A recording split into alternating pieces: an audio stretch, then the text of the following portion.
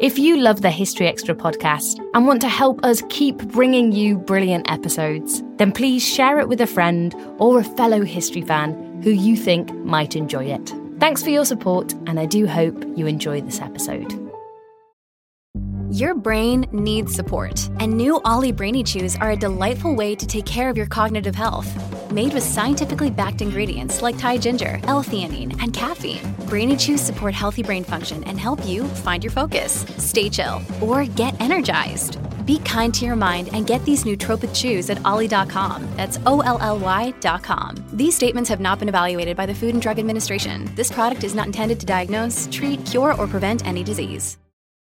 Hi, I'm Avantika Chilkoti, host of the Modi Raj, a new podcast from The Economist. Narendra Modi has watched over a period of rapid growth in India, but he's also the frontman for a chauvinistic Hindu nationalism. Now, he's eyeing another term as Prime Minister. What will it mean for India and the world? I've been trying to get inside his head. Listen now to the Modi Raj from The Economist, wherever you get your podcasts. This episode is brought to you by Heineken Silver. When you discover something you love, like a new podcast or beer, you have to tell everyone about it. So when you try new Heineken Silver, a world-class light beer with only 2.9 carbs and 95 calories, you'll want to tell the world how great it is. New Heineken Silver, the world-class light beer with all the taste, no bitter endings. Available at your local Heineken retailer or for delivery at Heineken.com/silver. Must be 21 plus to purchase. Enjoy Heineken responsibly. Why is it that with sparkling water, I'm always playing guessing games with what flavor I'm drinking? Is it citrus? Is it aluminum can flavored? Not sure. Sparkling ice, though, they really mean flavor. Like in-your-face flavor. Orange mango, black raspberry. Don't even get me started on the strawberry lemonade. Kiwi strawberry slid right into my taste buds DMs last night and let them know who's boss. No subtleties there, and no sugar either. But it does have vitamins and antioxidants. Find sparkling ice at a major grocery store or club retailer near you. Sparkling ice. Anything but subtle. In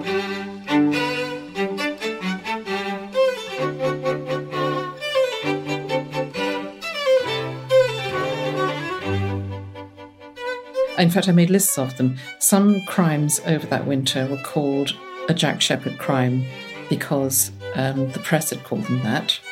Some were called a Jack Sheppard crime because, say, the magistrates or the judges had called them that. And some were called a Jack Sheppard crime because the perpetrators had called them that. That was Claire Harman on the impact of literary descriptions of crime in the 19th century.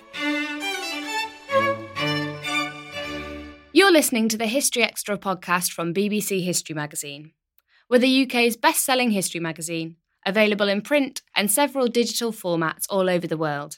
Find out more at historyextra.com/subscribe or look out for us in your digital newsstand or app store. Hello and welcome to the History Extra podcast. I'm Rob Attar, the editor of BBC History Magazine.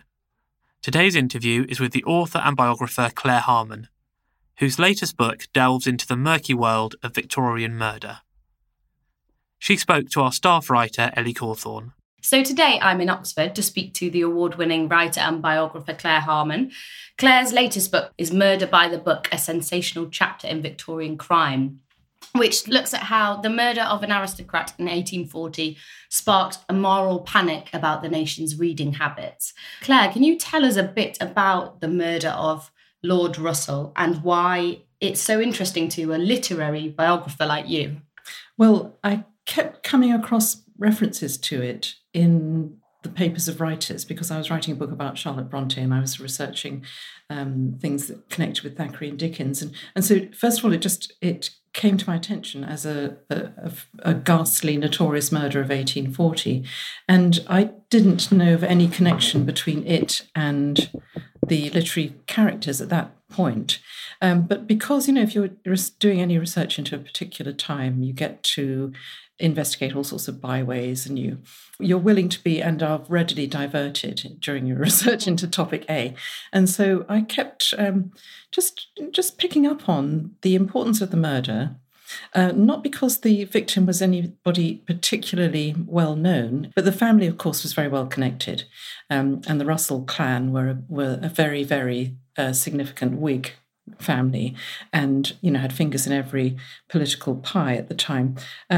But Lord William himself was, this rather sad, lonely old gent living in Mayfair.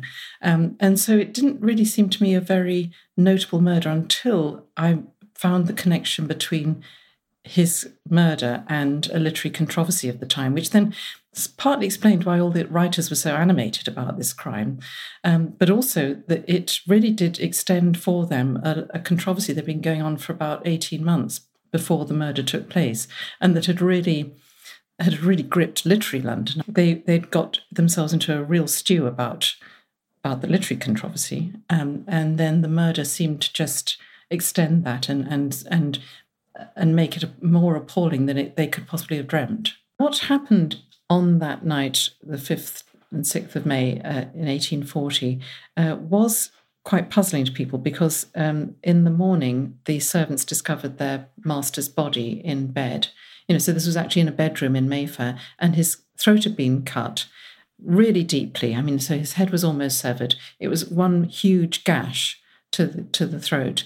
And there were signs of a burglary. There were things scattered around the house.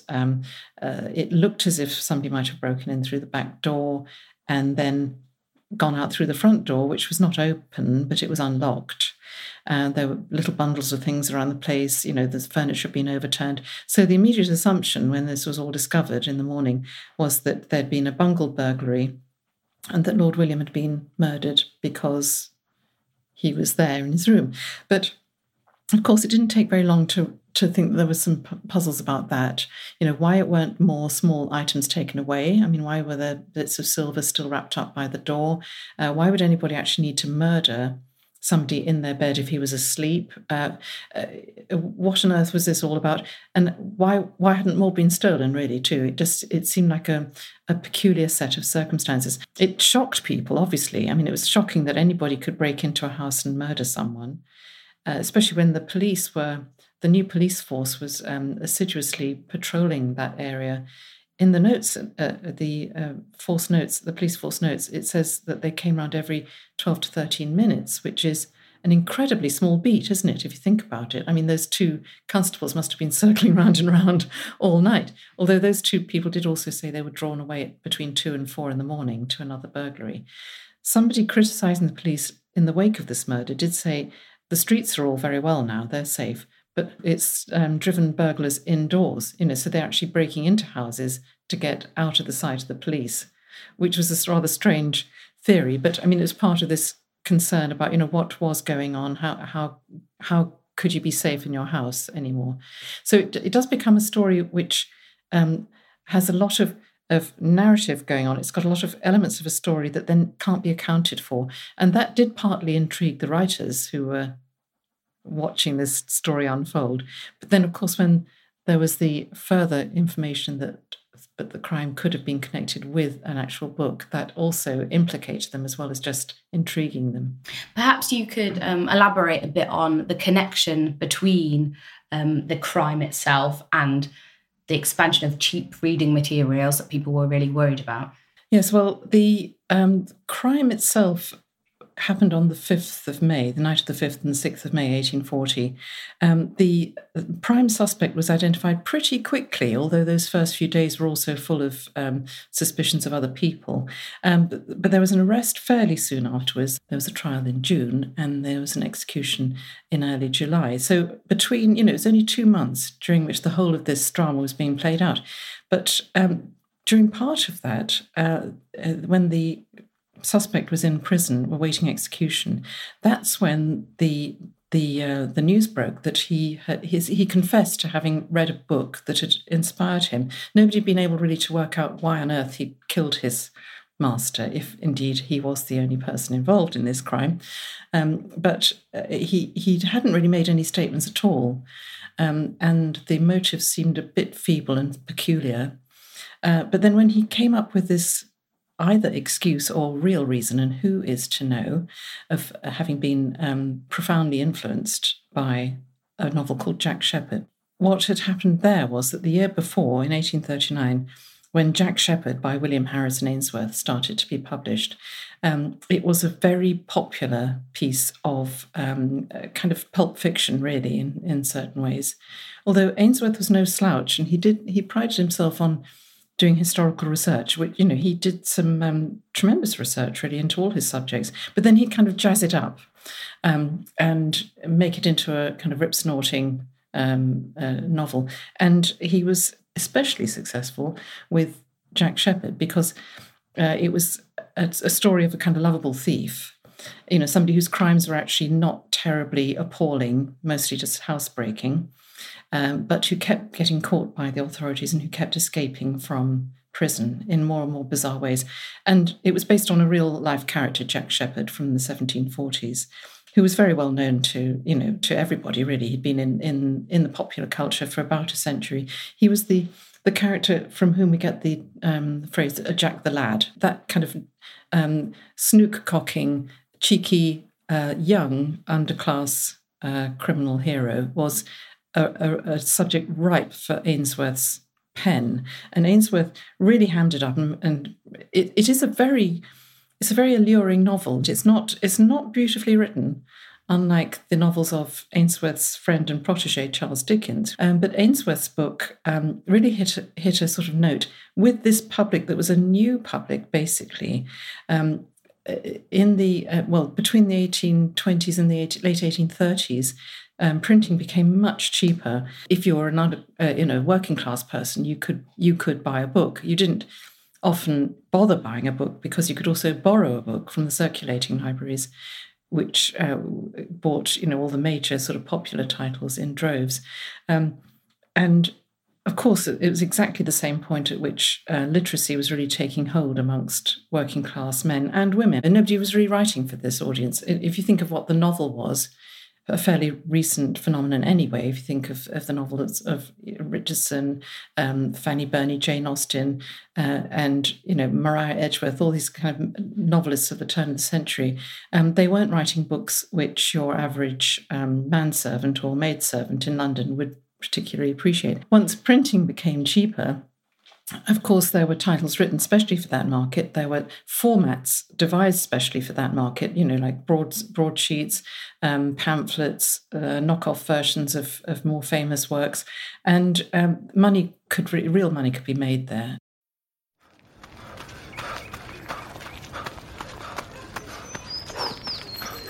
Going for your first ever run around the park. Literally running errands all over town. Running for the finish line and your personal best. If you run, you're a runner. Find the shoes and clothes to run your way at newbalance.com/running. New Balance. Run your way. So what was it about Jack Sheppard that really got people's backs up? Was it the fact that it was a lot more violent than anything that had gone before? Or was it purely because it was reaching a much broader and, to some minds, worrying set of people that might be reading it and getting the wrong idea?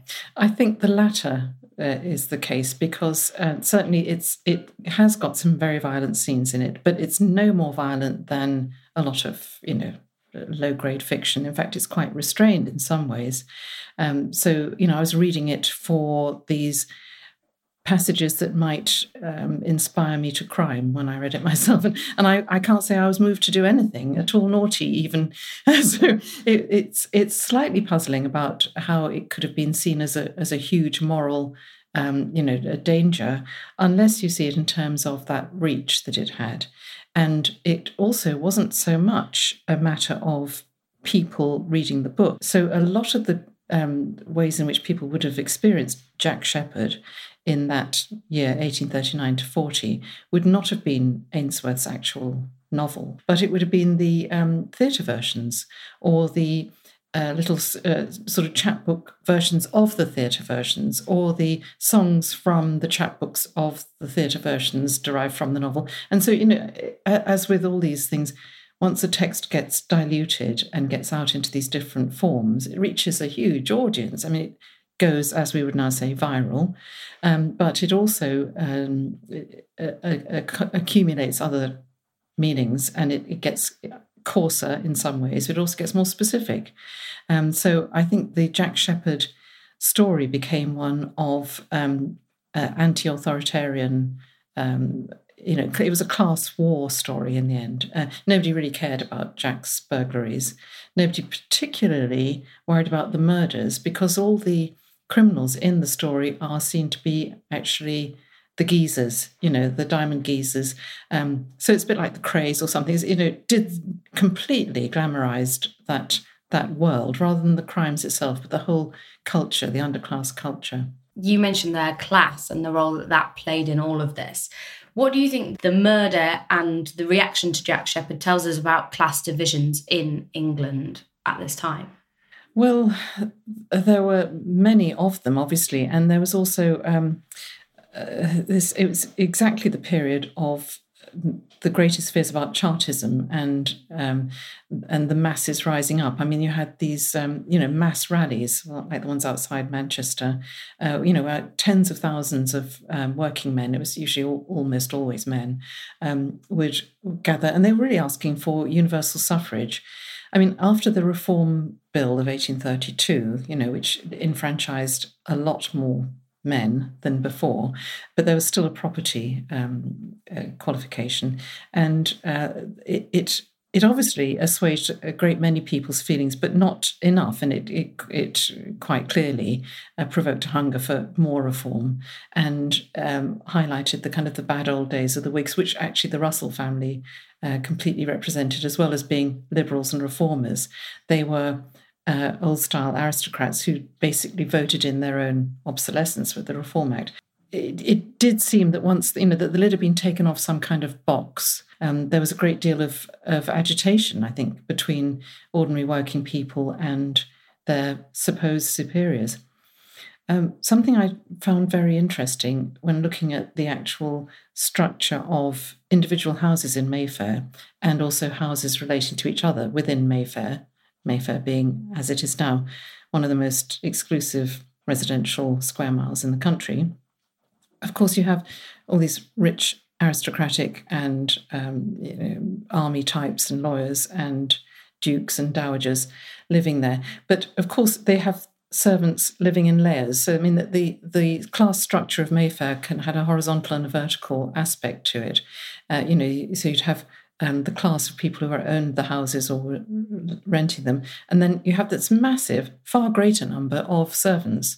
The people across the road from Lord William had 11 servants in a household with 2 adults and 2 children in it. That's a lot of, as it were, strangers to be living with, isn't it? And it did provoke a lot of anxiety amongst householders, how to run your house in this age when your manservant might be a reader, your maidservant also might be literate. It seems to me at the heart of this, and something I found really interesting in the book, is somewhat of a hypocrisy, which is that Jack Sheppard was censored and there was a great deal of disgust at it. But at the same time, there was a huge amount of publicity about how it inspired this murder, how terrible it was. Well, that's a moral panic for you, isn't it, really? It lands on something and we only really get to read about it or perceive it historically if it then is corroborated by some actions. It became a self-fulfilling prophecy to some extent, because once you've got this term, a Jack Sheppard, in the press, which it was all through that winter, then I was very struck by how, in fact, I made lists of them. Some crimes over that winter were called a Jack Sheppard crime because the press had called them that. Some were called a Jack Sheppard crime because, say, the magistrates or the judges had called them that. And some were called a Jack Sheppard crime because the perpetrators had called them that. So, there were various ways in which crimes, usually petty theft in that winter, would be described as a Jack Sheppard. I mean, as if there hadn't been a winter before when young men had broken into houses to steal things. I mean, obviously, this was a form of crime that was just, it will never have a beginning or an end. But at that point, it was associated with the book because the book was thought to have stirred up a sort of extra audacity about that type of crime. And also, I think what really stuck in the craw, certainly of a lot of magistrates, was the lack of remorse shown by some of these young criminals. That they didn't actually care, and some of them sought to be associated with it. They wanted to be copycat criminals in the mould of Jack Sheppard because it was the big cultural deal, so it had that sort of draw of anything that we have in the movies now that would be, particularly alluring, or, a phenomenon like sort of Harry Potter or, Star Wars or something like that. People who wanted to be associated with it in its much smaller way, it was as powerful in 1840.